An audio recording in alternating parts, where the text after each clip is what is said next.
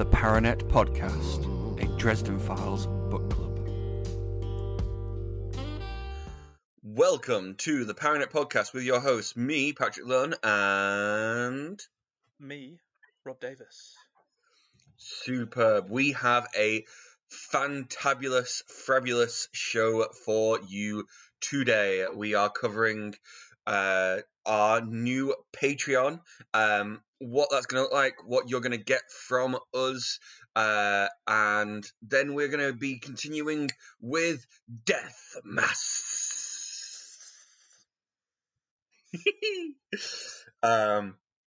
Superb. So, I've just had coffee. It's a Saturday morning. We're not recording in the middle of the week. You're going to get the full fat Paranet experience today. The Paranet as it is meant to be, baby. Rob, we're starting a Patreon. Yeah, well, we made the announcement last episode. We teased you all with some delicious bits of social media pleasure. God, that sounds weird worded like that. But yeah, I mean, I was just going to say that, like, we like flashed a bit of Patreon underboob. Yeah, it was definitely that kind of style, wasn't it? Yeah. The names of the tiers, but no other information. Ooh. Ooh. So, I guess we've already talked about why we're doing this. Both of us have pretty busy lives, and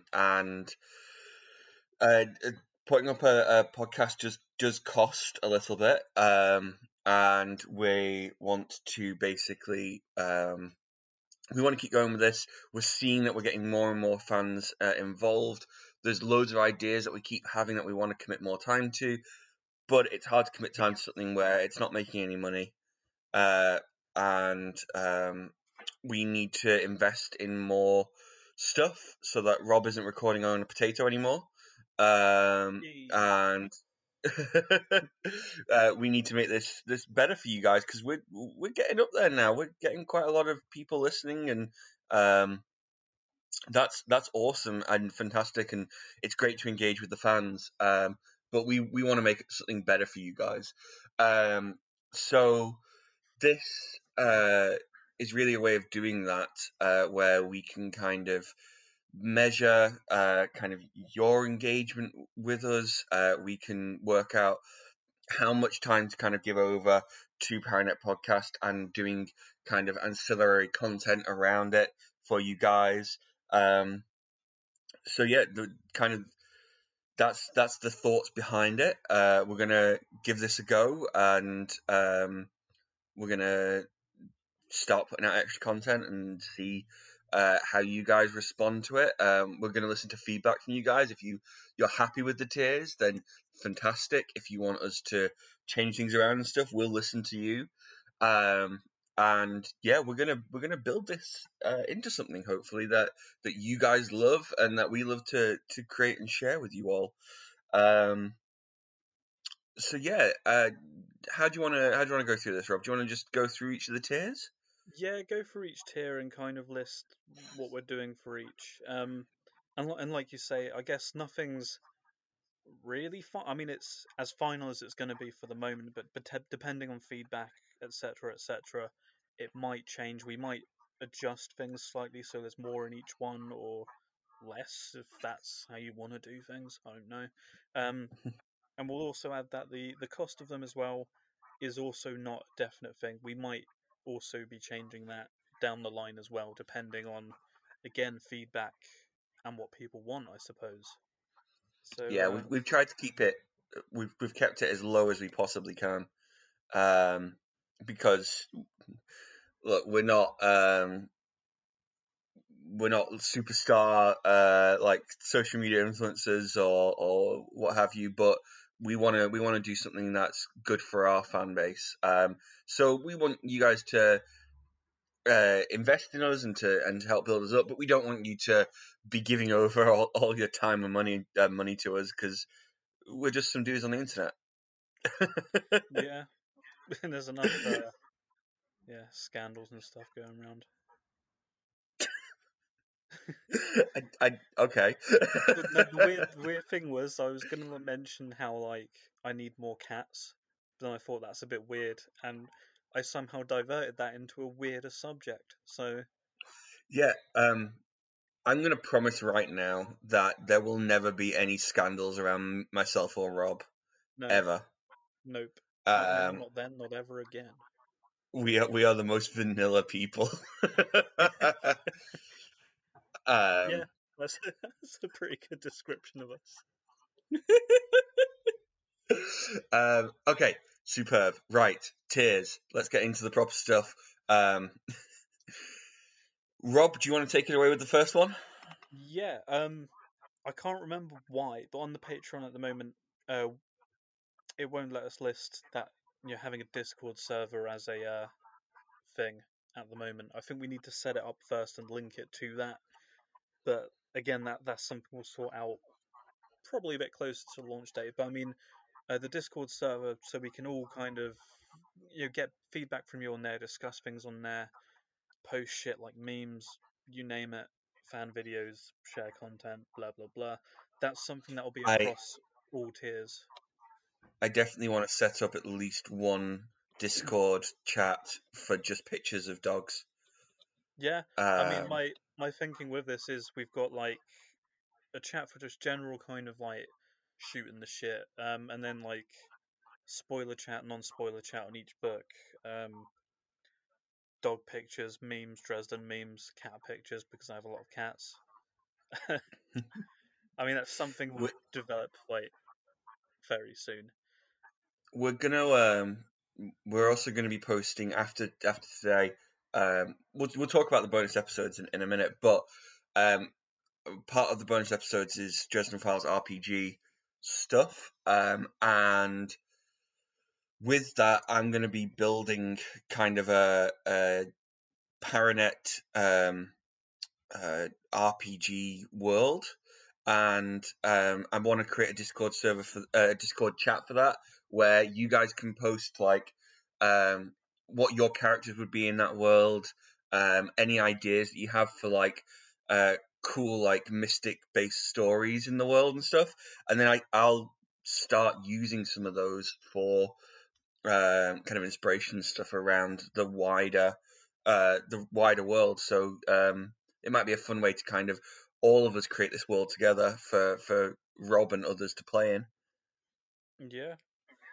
And yeah, going into the tiers themselves, the first tier that we named was McAnally's regular, which I mean, do I mention the price? Because I guess it's going to be different where you are.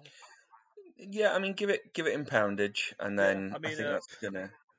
in UK currency over here, it's £1.50 per month, which is half the price of a cup of coffee, depending on where you go.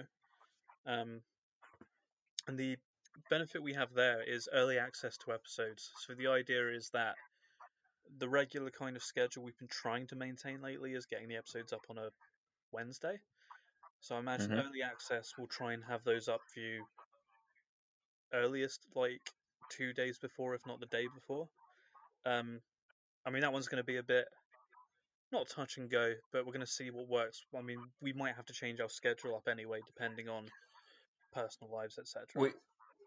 We we are trying to get a more rigid recording schedule in around doing it on weekends. I'm sure you've noticed the last couple of weeks when we've been doing weekday recordings. The reason we've been doing that is because we've been spending more time building up the Patreon and stuff. But with a more rigid schedule, then we're able to offer stuff like early access to episodes. And the reason that we're able to create a more rigid schedule is again because of the Patreon. We can give more time to this, etc., etc. Exactly that. Yeah. Um, and yeah, as we mentioned a few minutes ago as well, this will include access to the Discord server as well. So you can tell us on there if you like it or not. Um, depending on the feedback, we'll obviously take that on board and adjust things as and when. Um, the second tier is appropriately named Warden of the White Council, which is £1 more than the previous one, so £2.50 per month. Again, depending on where you go for a cup of coffee, it's still cheaper than a cup of coffee, just about. And you get the same stuff as tier 1, so like early access to episodes, but we're also including a bonus episode, which is a minimum of one a month, depending on timings and schedules and personal lives, etc. We might be able to push out more content. That would certainly be the goal because more content the better. Who doesn't want more, right? I think definitely as we develop, as we get more wardens of the White Council, then we'll be able to allocate more time to doing more bonus episodes. Definitely. And the idea with the bonus episodes is kind of it can range from anything. It can be like just a free form chat of us just talking the shit. It can be Dresden related. It could be not Dresden related. Talking about other book series that you guys want us to talk about. It could be anything. We could talk about the Snyder Cut, which I would love to talk about. Yeah, the possibilities are endless. Peep Show as well. We'll talk about Peep Show, whether you want us to or not. Yeah. Well, but this is the thing is that I think we've had a couple of times recently where we've kind of we go off on our big tangents and don't worry, we will still be having those tangents in the regular episodes, I'm sure. But this gives us a place to really make an outlet for that. So it will be a wider discussion of things around the geek culture kind of background that informs Dresden Files. I think is probably the best way to kind of connect it all up. Yeah. Yeah. And the final tier is Member of the Paranet, which is £4 a month, Woo! which again, depending on where you go for your coffee, is a little bit more expensive than coffee. But I mean, if you're getting coffee and a sandwich or something like that, then we're still beating that price. So something to keep in mind. And with that, you get all the previous content, like the bonus episodes, early access to episodes, and something that I mean, Pat's briefly mentioned it. I think we've mentioned it in the past anyway. We've been toying with the idea of running a Dresden Files RPG series, which is something that we've been talking about. I think even since we first started recording this show. So it will be very exciting if we're able to do that. Yeah, I mean, it's not so much we are doing it. It's going to happen. I'm really committed to this. So we have already asked our wider group of role players that we play with if they fancy joining. So the campaign is essentially going to be Rob is going to be our kind of central Dresden-like character. We're going to discuss what that character will be and stuff through kind of bonus episodes and stuff in the next couple of weeks. So that's really cool.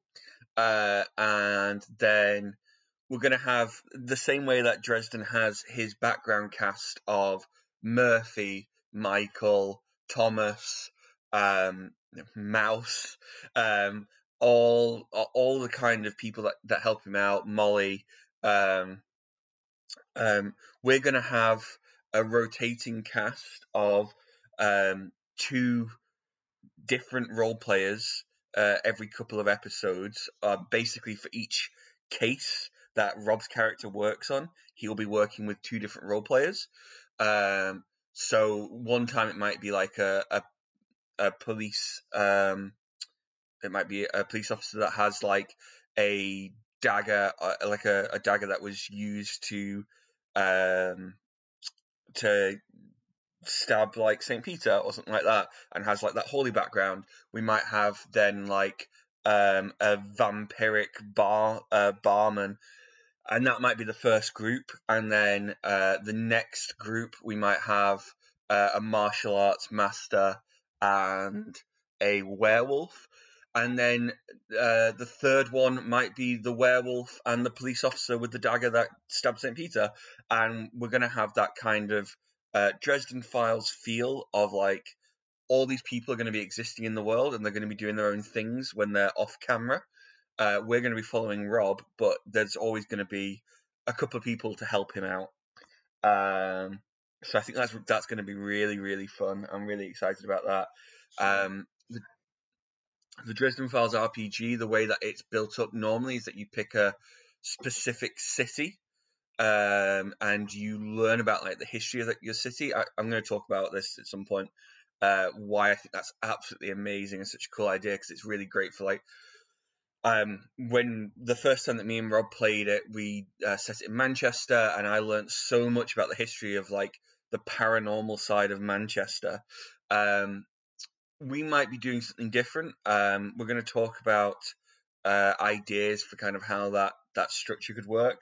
I'm thinking at the moment it might be that Rob's character is traveling around Britain a bit more, and he's kind of living out of his car or something like that, which could be quite fun. But we'll see. Yeah, so see how that goes. There's one additional perk, I guess, to yeah, that tier, which is you guys get a vote on the bonus episode content. So yes, yeah, a bit more control for that. So instead of us just kind of rambling on about this and that in the way that we do, it gives you guys a bit of an option to kind of, if you want to hear us talk about more other kind of urban fantasy series like Rivers of London, for example, or anything else, that could be a thing. If you want us to talk about, if you want us to talk about our personal lives a bit more, God knows why you'd want that, then that's an option too. I mean, I personally think our stories from third year of university would be worth telling. So if that's something you guys wanted, you can vote for us to talk about that. The possibilities are, I don't want to say endless, but there's a lot more range and possibilities in where we can take this. So having you guys having a bit of a say as well gives you a bit more, God, dare I say it, control. Also, if you are sick as hell of us talking about Peep Show, for instance, then you guys can get on there and vote against that by promoting something else. So that's another way of looking at it. If you want to steer us away from something, and I am sure that if we're regularly getting that you guys don't want us to talk about X subject, we probably will start petering that one out and building up other ones. So yeah, we have lots of different directions, and this is the thing, is that at the moment it feels pretty one way. Like, we're just putting out what we think that you guys enjoy. Which is cool, and obviously it is resonating with a lot of you. But we want to kind of open it up two-way and make it that you guys get to tell us and give us feedback, so that we build this together and make it this awesome Paranet that works for everyone, really. Yeah, and like we said at the start of this, it's something that nothing's completely definite. We're always open to change. Um, so yeah, give us feedback, criticism once it launches, and if you think we can adjust costs, we can adjust the perks and all that kind of stuff as we go, or when we have more kind of material, I suppose. Yeah, exactly. I think we're probably going to run it like this for the next kind of couple of months, and then we'll see how it kind of evolves. Rob, do you have our start date when we're going to be launching all this? Yeah, the start date I initially had penned down was Friday the 16th, but I Yeah. also realised that we're possibly going to be very hungover that day because of someone's birthday. So I don't know if we want to push that either to the weekend or the actual anniversary of the show, which I think is actually the 14th. Well, I think the 16th perfect. Yeah. We'll we may be hungover, but you guys aren't going to have to listen to us when we launch this. So that is as we're recording this, that is upcoming Friday. We're going to be putting out this episode this coming Wednesday. So this will be in 2 days that we will be launching our Patreon. And yeah, just please let us know what you think about it. We would absolutely love to see you guys join. And yeah, it's just gonna be awesome. We're gonna build this Discord, and me and Rob are gonna be on there all the time chatting. I'm sure that our other players, when we get like the RPG side going, will want to jump in. We may even be able to rope in our partners and get them chatting with people. It's gonna be great, and we just want to see you there. Oh yeah. So I think that's enough plugging. Yeah, that's enough of that. I guess for the rest of the info, you'll have to wait until the day. So Yeah, thanks. and apologies in advance. We are probably going to be chatting this up for the next couple of weeks. Just bear with us. We're going to be talking about how it's going and stuff. And if you're not interested in it, then you'll just be able to skip by it. But if you are, then yeah, we're going to be giving you regular updates on how it's going and what we're planning to do next and when and all that sort of good stuff. Cool. Okay. So moving into oh, by the way, that was taking up our paranetworking slot today. So we are now just going to be moving on to the meat and potatoes of our Sunday roast of an episode, which is Death Mass. So this is the Dresden Files book club, mine and Rob's attempt to stagger through every piece of Dresden Files media, including comic books, TV shows, board games, card games, phone games, games the size of your head. No, and the main novels. To kind of go through, give our thoughts, give criticism, also make those connections that people often miss. Jim Butcher is a master of weaving together these little tiny threads that all come together and pay off books later. A very kind of I guess like MCU sort of vibe, if you want to go down that sort of route, or like the Stephen King verse kind of route. Jim Butcher is also really good at that sort of thing. So we wanna go through and look for those sort of little threads and pull them out for you, so you can see the masterpiece kind of come together. We also talk about just stuff that interests us, stuff that refers to kind of geek culture that we love. We tend to pull in our own kind of references and stuff.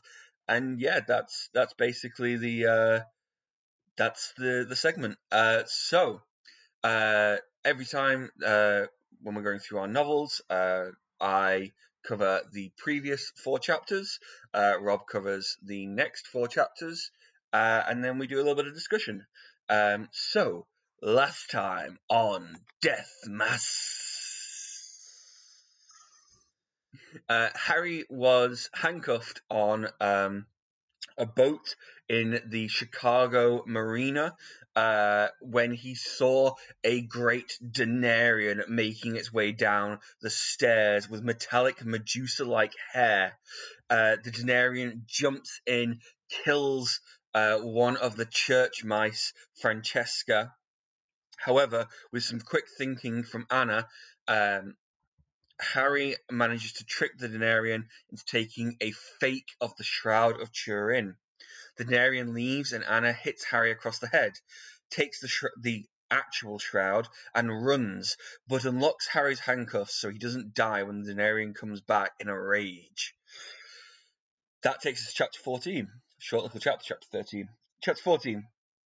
Harry contacts Father Vincent, who is displeased that Harry failed to get the shroud. Harry checks a notepad he swiped from the boat quickly and finds a meeting set up at the Marriott. Butters then calls and tells Harry that the germs of every virus ever that was covering the body of Gaston, no one dies like Gaston, have vanished. Harry explains that it's because they were magic and Sunrise has dispelled them. Susan then turns up and explains that she's not with Martin. Harry has this little like teenage moment where he's like, you're gone off with Martin and you don't love me anymore. And she's like, no, I do love you, but I can't be with you. Um, uh, she then offers Harry some help on the case, and Harry agrees and then promptly falls asleep. Which that feels like that definitely feels like something that you do, Rob. It's like I mean, it is. have an in-depth conversation and then just fall asleep in a chair. Uh, that takes us to chapter 15. Harry has weird dreams. The, this seems to be something that has come up in like every book so far, where like just Jim Butcher just throws in like, oh, Harry's having strange dreams at some point. These ones are pretty disconnected, but we get a kind of theme that like he's nervous about Susan and what she kind of means at the moment, if she's a threat or if she's not, and that sort of thing. He then wakes up and decides to visit the Carpenter house. No one is in, so he checks the garden where he runs into a very young teenage Molly. Molly and Harry have a very intense chat, and Molly advises Harry about Susan, asking why he doesn't tie her up during their romantic encounters because she's obviously violent. Charity arrives with the kids. Harry helps her to get them all inside. Michael is off being a knight, but Shiro arrives. Charity and Shiro talk, and Shiro agrees to be Harry's second. There's a lovely little bit where Harry's like, Charity, why didn't you just tell Shiro that I'm a shit and let him drop me in the mud and I would just be dead? And Charity's like, no. I'm not going to compromise my principles for you, Mr. Dresden. I'm going to do exactly what my husband would do, which is to save your life. That takes us to chapter 16. Shiro and Harry make plans to meet that evening. Harry heads back to his apartment and bumps into Murphy. Oh my god, where has Murphy been for this entire thing? Uh, she's just like, yeah, I've been doing police stuff and I haven't had time for your bullshit. But here's a little bit of help with the case. Murphy explains that she has been taken off the case and tries to ask Harry to stop pursuing it. When he says, nah, Murphy gives some information while saying that she can't possibly give him any information. Very noir kind of trope of just like, I can't tell you anything, and then under the table, like a note is passed. Susan then calls Harry and tells him that they are going to a ball at the Marriott. Talk about mixed signals. And she is taking him. Harry is reluctant because the last time they went to a party, Susan got her brain kind of blended and then ended up a vampire. And Harry got sexually assaulted. So, but Harry decides, yeah, can't happen every time. And that's where we finish chapter 16. Oh, man.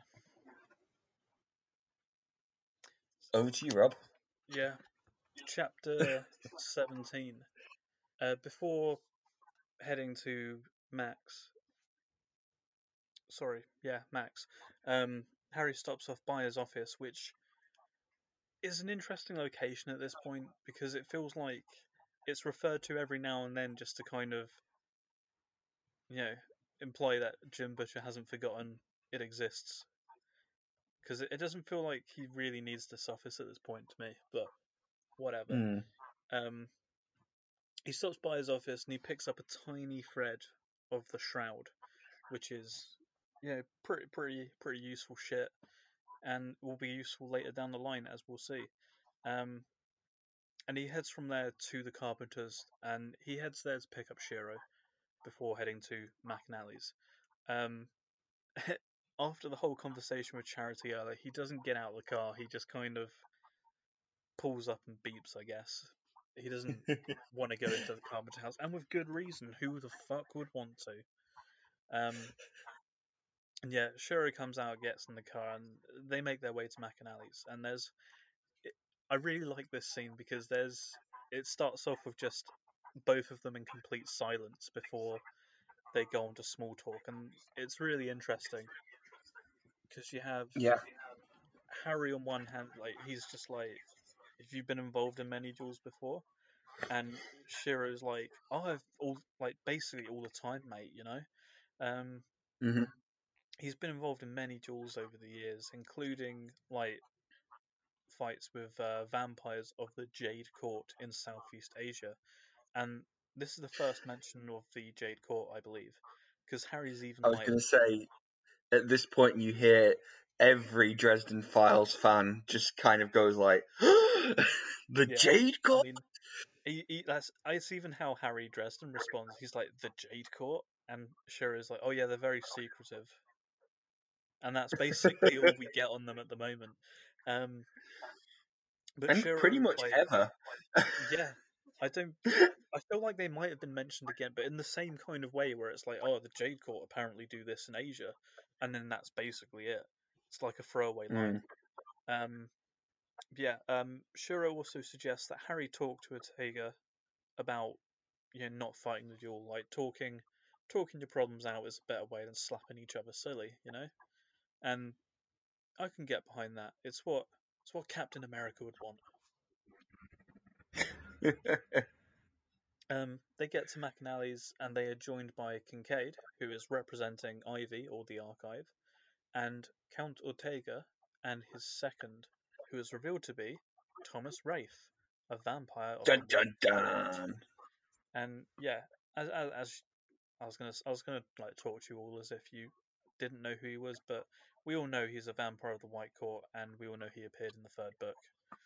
Uh, um, And he's one of Dresden's busy mates. yeah, he's like, yeah, yeah. Um, Kincaid and the seconds discuss the duel, um, and Harry goes and sits at the bar and just kind of orders himself, the traditional Max Brew. Um, Ortega also joins them at the bar a few seats away, and I quite like this interaction because I feel of all the Red Court vampires we meet, they're all a bit hostile to some sort of degree, whereas Ortega in this conversation comes across as more of a, I don't know, understanding villain, I Mm. guess. I don't know how to word it. Um, and Harry goes, tries his hand at trying to talk him out of the duel, and that, he doesn't want to fight, and Ortega agrees with him. Like he doesn't want to fight either, and while it isn't possible, Ortega says that the only alternative to the duel is Harry being turned into a Red Court vampire. This will give him amnesty amongst the Red Court. It wouldn't please the Red Court, but I mean, what the fuck are they going to do? It's a Red Court vampire at this point. Um, Understandably, and in traditional Harry Dresden fashion, Harry tells him where to shove that idea. Stick it where the sun don't shine, mate. Chapter 18. After Kincaid and Ortega take their leave, um, Thomas warns Harry, and he warns him that Ortega will cheat in their duel. And as if we didn't know that was going to be a possibility. Harry thanks him, but on being questioned why he's giving Harry the heads up, Thomas avoids answering this, which Mm. it is quite interesting, and I guess I'll get into that in the like discussion afterwards because I had my own thoughts of this at the time when I first read it. Um, Shiro tells Harry that the weapon of choice is that of wills, which, if I remember right, is actually just kind of a test of their willpower, which is, Yeah, it's like how bad they want to win, I guess. yeah, like that kind of thing. I remember at the time thinking, like, that's not at all what I expected. Like, I expected, like, pistols at dawn or something like that. Um, and yeah, the event is set for the following evening at Wrigley Field. Um, Shiro also continues to tell Harry at this point don't blame yourself. The war, it's not your fault. None of it's your fault. The Red Court have been preparing for this war for long before you did what you did, and they are just using you as an excuse to do this, really. Mm-hmm. Which I think, in retrospect, at this point, is pretty obvious that they were. They were pretty much baiting him into attacking, like recklessly in book 3, from what I remember. Yeah. Yeah, I mean more on that in a in a few minutes, I guess. And Shuro also agrees with Thomas about Ortega cheating. That regardless of the outcomes duel, Ortega would see Harry dead no matter the cost. At this point, a cab arrives and Shuro makes his way back to the Carpenters, and Susan arrives with Martin in the limo. And luckily, she's also bought a change of clothes for Harry. Chapter 19. They arrive at the gala. Martin. Fucking Martin. Fucking Martin, you prick. Um, they arrive at the they arrive at the gala, and while there, they run into our favourite character, Marcone, and it's quite interesting. I fucking love this whole scene. I just love these chapters. Marcone doesn't seem to have any real knowledge on the attack on Harry, and Hendrix like pops up, and he's joined by a mystery woman, and this woman's like, "Oh, is there a problem here?" And she introduces herself as Miss Guard, and she is a security consultant from Monarch Securities, and possibly she is behind all of the new wards that Marcone has set around his like premises, which was stopping Bob from snooping around. Um, sorry, my dog just approached me. Lost my place in my. It's suggested that Marcone is at this event to buy the shroud. And understandably, Harry and Susan don't want that, so they start making tracks, I guess, however you want to word steps. Start making start making steps to retrieve the shroud and detain Anna Valmont, I suppose, before the auction properly begins. Um, and luckily, after a bit of sneaking around through some vents, which is quite funny, really, Harry manages to find Anna and the shroud. And just before that, he overhears a phone conversation between Anna and Marcone, and it's this whole complicated like thing where I think Marcone successfully bought the shroud, but like for her own safety at this point, Anna has like the shroud in a container with explosives like attached to it, which she'll detonate if like he doesn't come alone with the money or that kind of shit. Um, which is completely fair. If my associates were dead, that's probably how I'd do things too. Yeah. And yeah, uh, Harry like kind of drops in at this point and kind of like pretends to put a gun to her back, but it's actually like a rubber duck, which is classic. And she turns around and manages to like wriggle out of it, I guess, and she's just like, oh, it's a fucking rubber duck, and she pulls out an actual gun and doesn't shoot Harry, but he's like doing the whole thing of like, oh, you wouldn't shoot me, you don't have the guts, and she like shoots the ground next to him as a kind of warning shot. And at this point, Which doesn't prove anything. No, it really. doesn't really. No. Yeah, and then the chapter closes here as 3 Denarians arrive at the scene. Chapter 20, and this is the fucking explosive part of the chapters.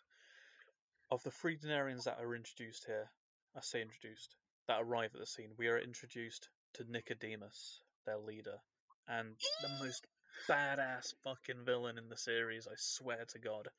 And we're introduced to Deirdre, who I still don't think is mentioned by name at this point, but she's the daggers for hair Denarian that we met on the boat in the previous episode. Yeah, Metal Medusa. Yeah, and we're also introduced to a third serpent-like Denarian who again I don't think is referred to by name yet. Hmm. If they were, then I completely missed it. But it's a beautiful scene here as Nicodemus comes in and he's doing the whole like monologue villainous banter of well, look what we have here. And as he's like talking mid sentence, Anna just starts shooting him, which Yeah. like has no effect. He's covered in his own blood, and he's like, "Don't interrupt me again when I'm talking." And as soon as he says this, she just continues to shoot him until the clip empties, which is it's just perfect. It's just oh man, um, yeah. And Nicodemus continues talking regardless at this point, and I like this because he just kind of I can't remember the gesture he makes, but basically he's shot, and when the clip empties, he's like doing like the whole like you're brushing your like hands on your on this like on your shoulder, I guess, to kind of signify getting rid of dust. Um, Yeah. and it's just such a smug thing to do, and it's so Nicodemus. And he continues like what he was saying, which was that he's here to take the shroud. And at this point, Harry takes the detonator, which like we say, the shroud's kind of laced with explosives. Um, and Harry takes the detonator and threatens to destroy it if they continue. And they call him out on the bluff, saying that they wouldn't dare detonate the shroud because the shroud's right next to them. The blast from it would presumably kill him and Anna as well. And yeah, Nicodemus whips out a proper beast of a gun and just points at Anna. And Harry's doing the whole like, oh, so what? Shoot her, see if I care. And Nicodemus, oh man, I just love him so much. Is just calls him out on it, and he's like, now, I know all about you, Mr. Dresden. I know that you will jump at any chance you get to defend a lady. And Harry's like, motherfucker.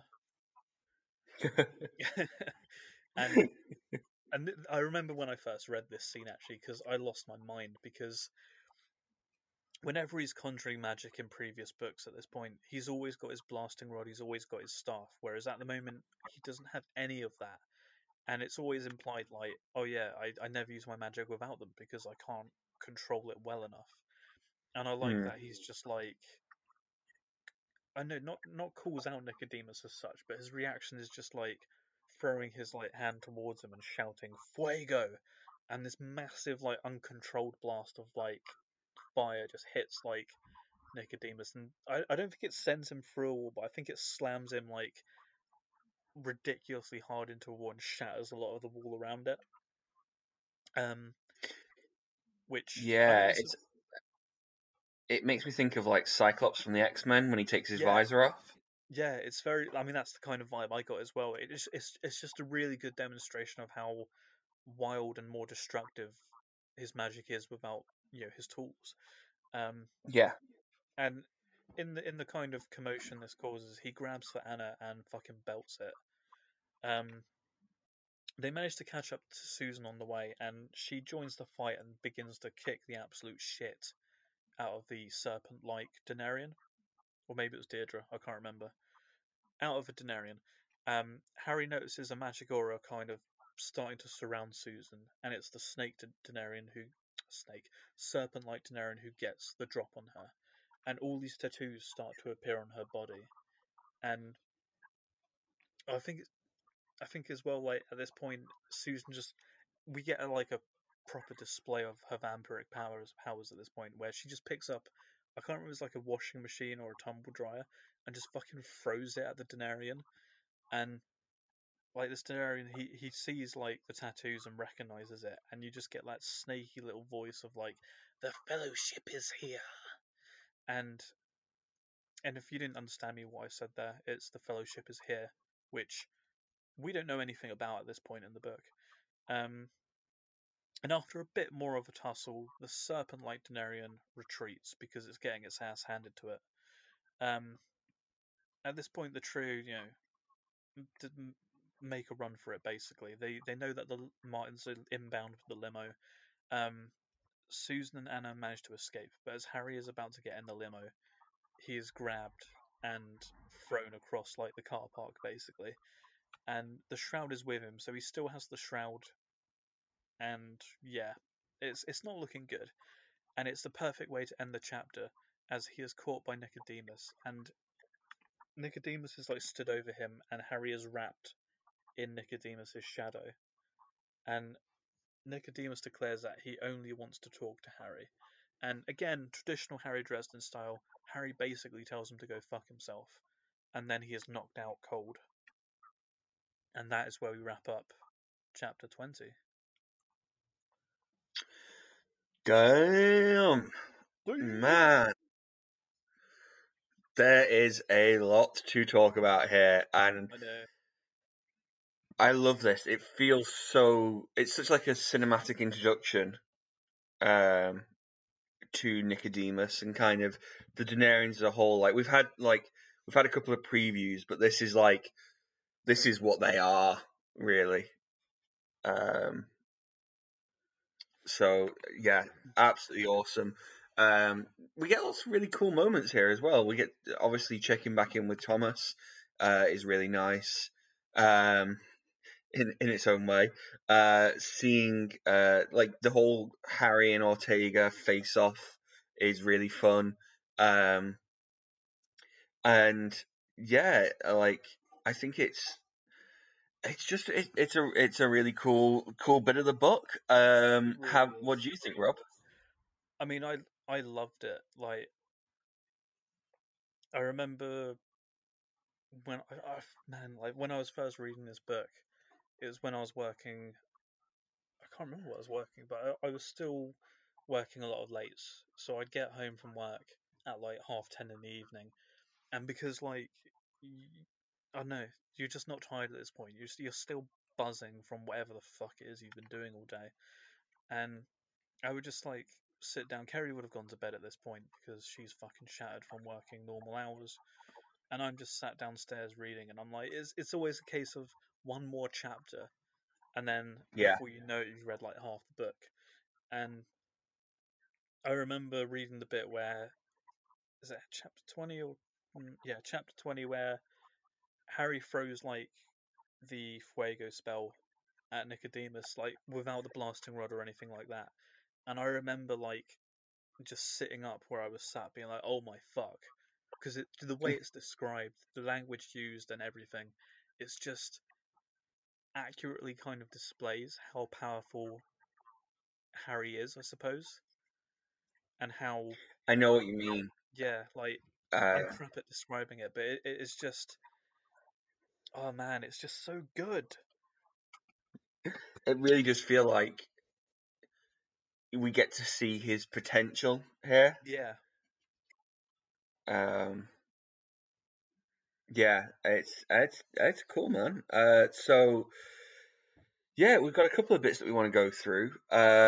So the first one that we've picked out, I'm actually going to swap the first two around because I think that yeah, puts it's them in fine. order.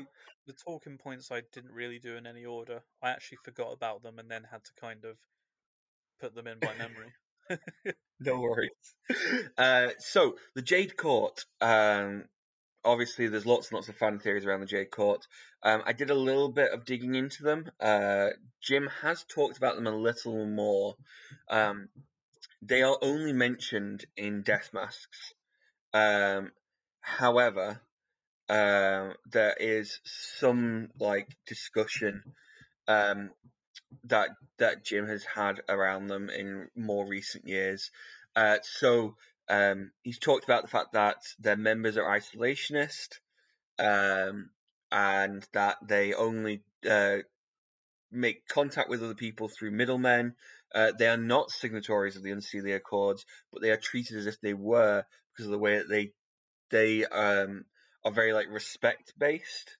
Yeah. So they are respectful of like mortals and stuff. Jim has also confirmed what they feed upon. The Jade Court feed upon breath, Oh, uh, and they can kill you from a hotel room across the street by stealing your breath away. sounds kind of like how the True Knot are kind of shown in Doctor Sleep. the film, Yeah. based on Doctor Sleep by Stephen King. Um, Unclear. but that's interesting. So that's I didn't know that much about the breath thing. No, I think that's right. really cool. And I did always wonder because we've got kind of like the Red Court seem to be kind of they've got like a blood side to them. They're trying to they got this like narcotic thing going on. We've got the Black Court, which again are kind of blood, but they're more necromantic. And then we've got this, and we've got the White Court, which are the kind of sex vampires. It's like, okay, well, what could another vampire race do? But this sounds, yeah, this fits nicely, and again, just shows how well Jim's thought out the world. Hmm. There isn't that much more talked about on the Jade Court for now, but I still think that Jim is saving them, and he's going to throw them in at some point, even if they're just like goons. Yeah, I mean, in retrospect, I'm surprised that we didn't get them in Battleground. Battleground, Yeah, Battleground, um, Battleground. it always throws me too, man. I was hoping that you weren't going to throw it out to me. Uh, it's Battleground. It's Yeah, Battleground. I just had to check as well. Uh, but yeah, really really cool. Um, so there isn't much more to talk about there. So we'll move on to the next point, which is Ortega's second, Thomas Wraith. Is this a bit of a betrayal? I don't think it is because I mean I think it was established in book 3 Grave Peril that his only reason for attending that ball for Bianca was because his father was sending him kind of as humiliation, and it's very much the same here where he states that I think Harry asks him why you his second, and he says, "Oh, I didn't want to do it. Like Ortega asked my dad to do it, but my dad's like, I don't like you, so I'm sending my disappointment of a son instead to insult you."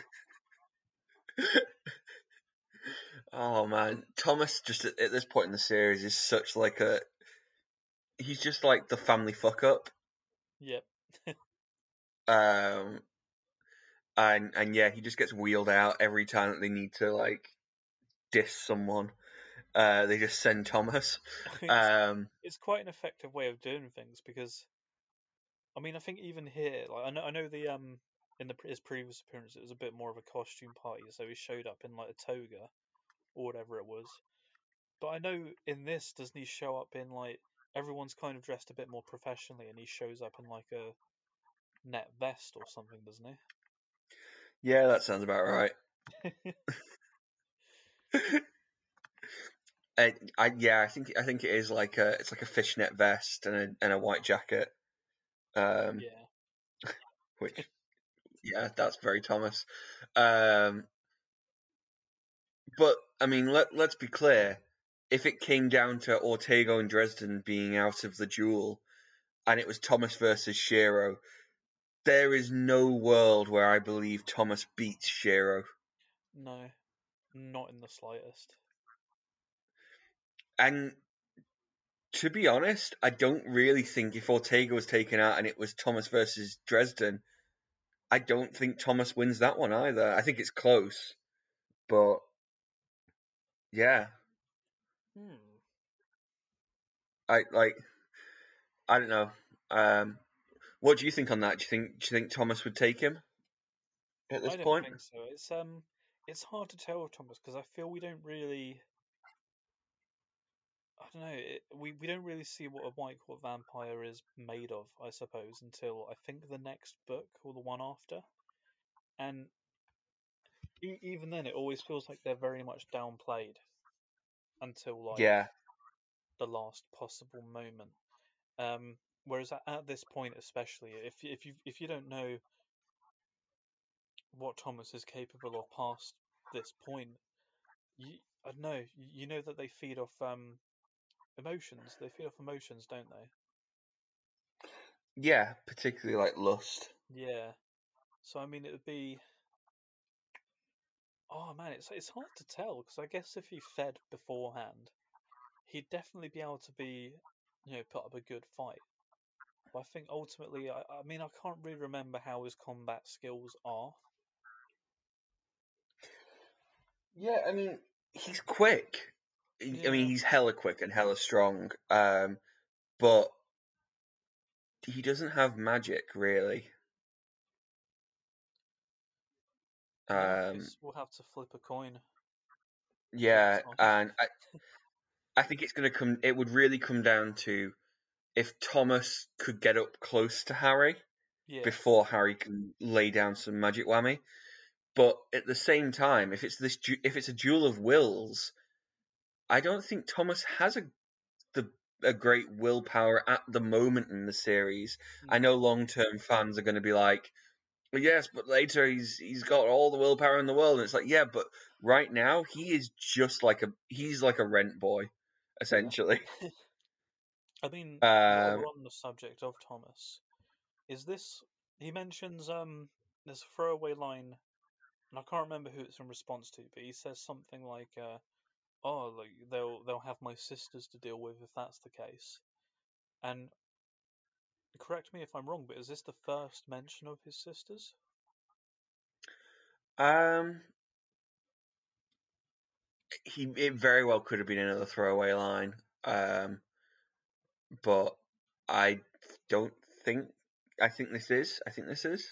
Yeah, I But mean, I think there could have been another throwaway line that we might have yeah. uh, in his introduction in book 3. No, I mean maybe I honestly can't remember at this point. I know he mentioned his father and kind of hints at their relationship, but yeah, Father. father. But I know the sisters themselves aren't really introduced until the next book, I think. Speak, priest. Speak, priest. I've been recently watching the IT Crowd from the beginning, and Brilliant. oh man, that's another. If you're not familiar with like British comedy and stuff, when you finish watching Peep Show, jump onto IT Crowd. It is incredible. Uh, and maybe stop off at Garth Marenghi's Dark Place. Definitely dark place. Dark Place, Dark Place. Um, what did you think of Thomas's warning to Harry? Because when I first read this all those years ago, I I mean obviously not knowing where Thomas's character's heading, I didn't really take him as a straight up, I don't know, good guy. I guess he was. I took him more as a, yeah. He definitely has some kind of villainous nature about him because he's too laid back and also vampire. So his Yeah, warning I kind of took it was part of Ortega's plan to throw Harry off a bit, I guess. yeah.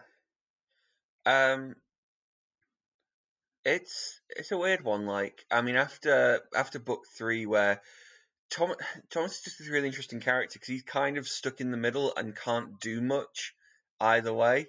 Hmm. So it feels that like he's trying to help Harry because he kind of likes him and thinks he's a decent chap. Uh, but at the same time, there are so many people trying to manipulate Thomas, so many people trying to manipulate Harry. Um, Thomas is so in deep with all that is evil.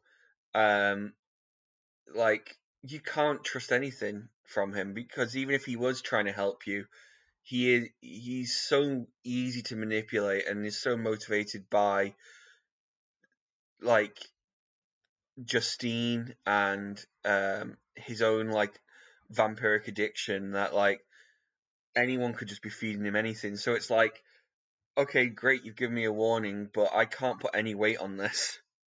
Yeah. Hmm. Um, I think he's genuinely trying to help. Yeah, I mean it's pretty clear now, and I think with a short story or two we have coming up very soon, it's definitely that is the case.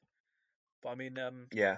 yeah, as a first time reader, if like when I originally read it, it was just really hard to kind of gauge whose side he's. I mean, yeah, he's fought with Harry before, but it was kind of a what's the word, like an uneasy alliance, I guess, against a common foe. Yeah, I Like, mean, he was full on fighting for his own preservation and yeah. for his own goals. Whereas here, Yeah. whereas at this point here, he doesn't. It feels like he doesn't really have any reason to help other than I guess they fought with each other before, so that kind of familiarity he might have a soft spot for him. But who the fuck knows? Yeah.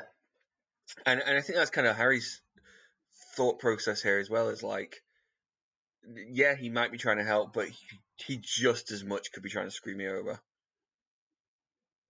Yeah, Um, and there's not really. It's very hard to distinguish which is the case. So yeah. Moving on. Harry and Ortega's chat, the whole offer to be a Red Court vampire. I mean, it's a little bit of Ortega kind of calling Harry's bluff and being like, "Oh, you don't want to fight? Well, there is a way out." Um, yeah. It's I don't know. I mean, knowing what we know about Ortega and how high up the chain of command he is, I suppose. Um, hmm, there are two ways to take it because I wouldn't have trusted him anyway. Like, even if he was like, "Oh, just fucking join us and you'll be fine." Like, the man's still a dickhead, you know. Um, yeah, but on the other hand of things, that very well could be the truth because I think it's Shiro who states that they've been the Red Court have been planning the war for years, but they used you as an excuse to actually act on it. So I mean, with that in mind, yeah, it very well could be a genuine offer. it makes Ortega a little bit more complex because you see that this isn't his game plan isn't necessarily the same as the whole of the Red Courts. Yeah, He's obviously working his own angle. exactly Um, yeah. Do you see Ortega as Pedro Pascal? that. I was meant to say this last week. Yes, I do. I, as soon as I put it together, I just can't see him as anyone else now. Yeah. Oh, fuck me. Interesting fact about Pedro Pascal I didn't know until my birthday last Friday is that he also shares my birthday, Oh, that's cool. as does the Well, original Obi-Wan Kenobi, happy Alec birthday, Guinness. Pedro. Yeah, Sorry? as does Alec Guinness, the original Oh, Obi-Wan. yeah. The OG Obi-Wan. Yeah, and also I think Marvin Gaye was shot by his dad on my birthday, so Damn. take that, take that as you will. He didn't hear about that through the grapevine. Nope. um, God, that was a terrible joke. Uh, I might cut that out, but I probably won't remember to. Uh, let's jump forward a little bit. After Harry leaves, we have Harry, Susan, and Marco at the gala. I kind of liked this in that um, it felt very much like if we were in any other situation, I would kill you outright. But we're in a gala, so I've got to be nice-ish Yeah, I with mean, Marco. Like he's I think that's even stated as well, where I can't remember what Harry says to him, but he's like, "Don't test me here of all places, Dresden. Outside of here, yes, but here, no." Like something to that effect. yeah. I think that Marcone is just really like um it's interesting to see a violent, predatory man in a situation where he can't be violent and predatory. Yeah. He's trying to portray a very different side of himself, I guess. And yeah, there's just that like, I don't know. It's like meeting someone that you know at work has one reputation. When you meet them outside of work with their friends, and they're completely different. You see this different face that Marcone wears, which I think is quite fun. Yeah. It's Um, an interesting as well, like when Harry brings up the whole like your men took a hit on me, he catches Marcone off guard because Marcone doesn't seem to know shit all about it. yeah. And then it's like, oh, is he just a great liar, or does he actually not know about it? And if he doesn't know about it, why was Hendrix involved? Because Hendrix is like his main dude. Yeah. And yeah, Yeah, I'm not sure if I put it on the notes, but also we're introduced at this point to his new security consultant, guard. yeah. So that's again a very interesting character. This very tall, lean. Uh, do we get that she's blonde? I think we do get that she's blonde. Yeah, I think she's described as like being broad, blonde, and tall, if I remember. Yeah. But Um, I wasn't sure about putting this in notes because it feels like at the moment we don't really have enough to discuss with her. But yeah, it's difficult, really. I mean, is there anything you wanted to pull out on that?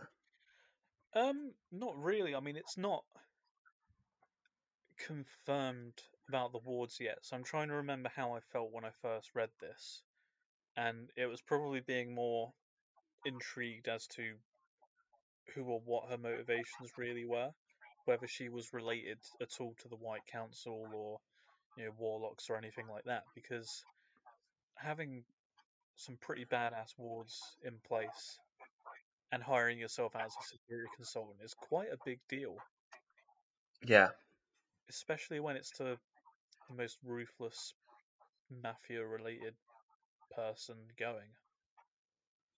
yeah. Um, I will say that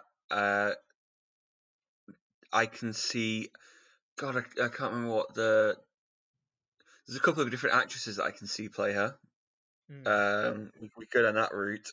But yes, just going back to your point. Um, there's definitely like a tease that like she's heavy duty. yeah. I think Dresden knows that as well, and it's like is is Marcone about to be a way bigger problem kind of thing. Mm. Um, but yeah, I don't think we really get much more on that. I was just going to say that I could see Emily Blunt playing her. Yeah, I had Um, I can't remember the actress's name, but she was Lagertha in Vikings. oh yeah, okay. That I Um, mean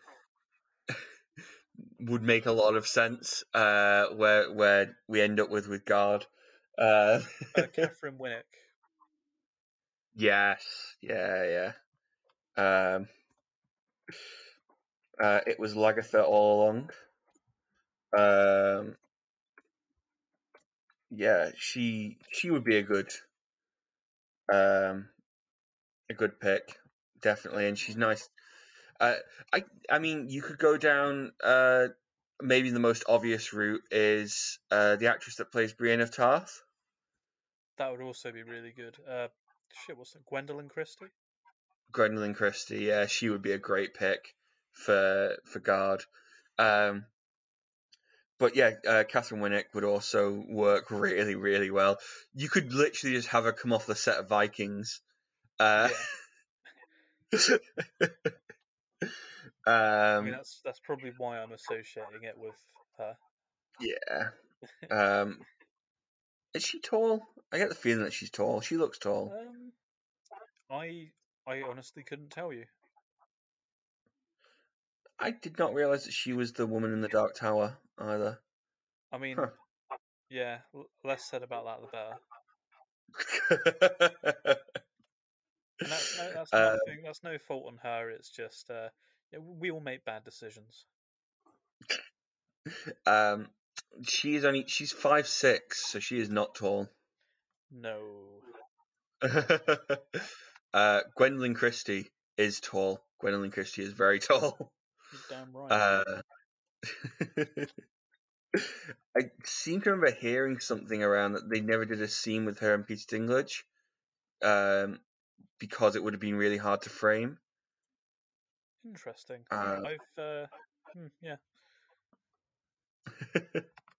I don't know. But yeah, Gwendolyn Christie's like. Let me just get. First thing when you put Gwendolyn Christie space in is Gwendolyn Christie height. She's 6'3", so she's like my height. Jesus. Fair enough. Yeah, she's a tall woman. Sophie Turner's not far behind her though, which is interesting. Sorry, we're going down a whole rabbit hole here of Yeah. celebrities and heights. Let's pull back. I guess like, I mean, unless you have any more to say on God, I think we only have one major point left to discuss, which is So we just for the listeners, maybe like a peek behind the screen, we share our notes on a Google Doc, and on Google Docs you can see what people are like highlighting and stuff. If anyone else is in the Google Doc at the same time as you, and I just see Rob just highlighting over and over again Nicodemus in huge capital letters. Like, can we talk about him? Please, can we talk about it? Now he's highlighted it in red. yeah, that means it's important. So yeah, Nicodemus Arcleone. I'm not even sure if we get Arcleone yet, if we just get Nicodemus. But man, what an entrance. Oh, yeah. Yeah. He such a dude. It's crazy because you've had this like moment with Marcone where it's like, okay, this is the usual threats that Harry's dealing with, the sort of day to day stuff. Maybe Marcone's packing a little bit more punch than normal, but kind of feels like your standard. I keep thinking of the bad guy in Inspector Gadget. I'll get you, Gadget, kind Oh, of thing, and like yeah. Dr. Claw. Is it Claw? That was it. Yeah. Yeah. Feels like that here. With Marcone, it's like, okay, yeah, he's got some new tricks in his bag with guard and stuff, but Dresden will deal with that. And then it's like, yeah, you've got Dr. Claw, and then suddenly, like, Thanos turns up, uh, blows down the doors, and is like, I can destroy everything that you've ever known or loved. And whoa, the stakes just jump. So, what do we think of Nicodemus? By far one of my favorite characters, villains within the series or ever. Yeah, I mean, at this point, it's hard. I mean, he left an impression even in just the one chapter we get from him. And I think that was based on, like, the Denarians we've seen so far have been tough cookies.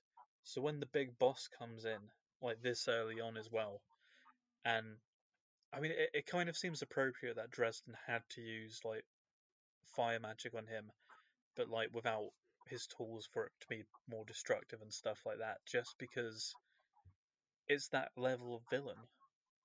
Like, Yeah, man, ah, I I love as well that you've got all these Denarians that are these big, like crazy monsters that are like snake people or like Medusa people and are like so alien looking.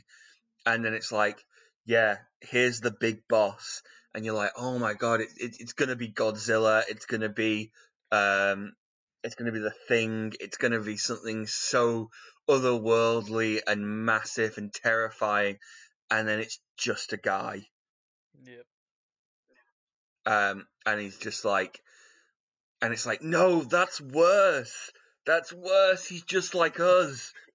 Like make him a scary monster, and it's like, okay, well, what's his like supernatural thing? It's like, oh yeah, his shadow, like that can blend in and can come at you from all different directions, and then can suddenly become this corporeal thing that wraps around you and suffocates you and kills you. Um, it's so terrifying. Um, and this like creeping feeling of, are the shadows moving? Are they coming? Is Nicodemus might not even need to be here for the shadows in the room to suddenly stretch and then turn solid and slit your throat, and it's just like, he is terrifying, and I love it. It's like, I mean, what I get from him is it's similar to what Marcone, where like the very presence of them, they don't even have to do anything but stand there and talk, and you're just like, shit, this guy's a fucking beast. But with Yeah, Nicodemus, it's like ramped up to 11. yeah, it's interesting because um, there are a lot of comparisons. Like on the face of it, Marcone and Nicodemus seem very similar. Like they're both kind of gentlemanly. They both are kind of suited white men. Uh, but it's like, I mean, it's the difference between like the king, like a kingpin and the devil. Like Mm. they're two different leagues of evil. Like Marcone has limits. We learn that more and more throughout the series. He has a lot more of a code of honor. He respects a lot of people if they prove that they deserve respect.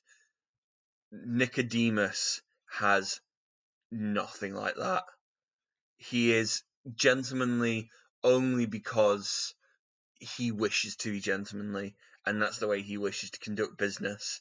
But he is inhumanly savage, whereas Marcone is still very much human.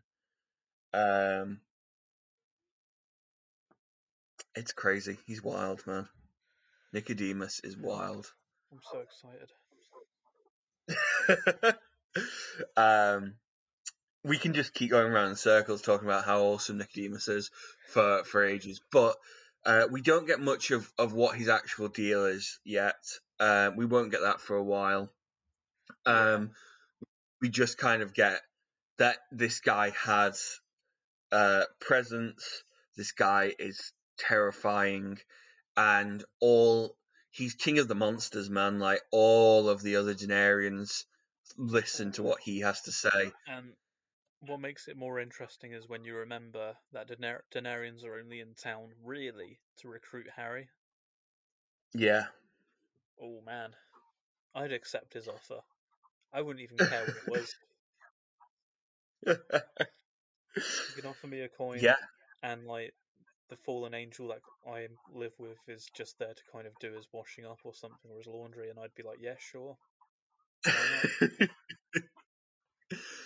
Also, with the knowledge that if you don't say yes, he's going to murder everyone. He's not just going to murder the people you know. He's not just going to murder your family. He's going to murder the entirety of Chicago if you don't say yes. It's like a Blackadder kind of thing of, oh, either you kill yourself or kill everyone in the whole world. That's what he'll do if you say no. Kill everyone in the whole Yeah. world. Um, it's crazy, man. Who So, who would you like one final point on Nicodemus? Who in your head like plays him? Like if you had to cast him. That's a really interesting question. My go-to is kind of John Hamm in the way he appeared in Good Omens, Yeah. where he's just like too perfect. Yeah, I can get to that. I have. I could also see Christian Bale. Oh, that'd be a good one. Yeah. Doing a bit of his like American Psycho kind of thing. What about you? I have two people in mind, and it's weird because whenever I read it and imagine Nicodemus, like every appearance he like has, it changes depending on like how the character is. But Hmm. one of them's David Tennant, which I think is kind of inspired by how he Okay. was in Jessica Jones. Yeah, I can see that. And the other one is Jeremy Irons, mostly for the voice. Okay, yeah, I get that kind of like mobster kind of feel. Yeah, I'd also enjoy Idris Elba, I mean, yeah. but I also Like, kind of feel like you could just roll Idris out into any role in Dresden Files, and I'd be like, yeah, he's the coolest person to play this. definitely. I mean, I would take Idris playing Michael Carpenter in a heartbeat. That could work. Yeah, but I feel like it would be a bit. It would almost typecast him in the kind of Heimdall role. Um, but I don't know. But yeah, I could see him being the villain. I think Idris does villain very well. Yeah. I really liked him in Star Trek. Was it Into Darkness or Yeah, was it Beyond, I think. Beyond? Yeah, I liked him in that as the villain. I didn't feel like he got enough kind of build up, but um, I think it could be really fun. Agreed. Yeah, lots and lots of Nicodemus could be played by so many great actors. I think you would need someone with a lot of gravitas. Absolutely. Like, oh, ah, You need someone that can really chew the scenery. yum. I could also see maybe even now, but certainly go back a couple of years. You could have had like De Niro or Jack Nicholson. Oh, that'd be cool. Yeah, like anyone that could have appeared as a crime boss in a Scorsese film. um. Oh, Anyway, yes. So I think that covers just about everything. Do you want to take us out, Rob? yeah. As always, thank you for the support. We're 2 downloads away from 5,000, so that's pretty badass. Um, and yeah, the Patreon will be live at the end of the week, so check that out as and when.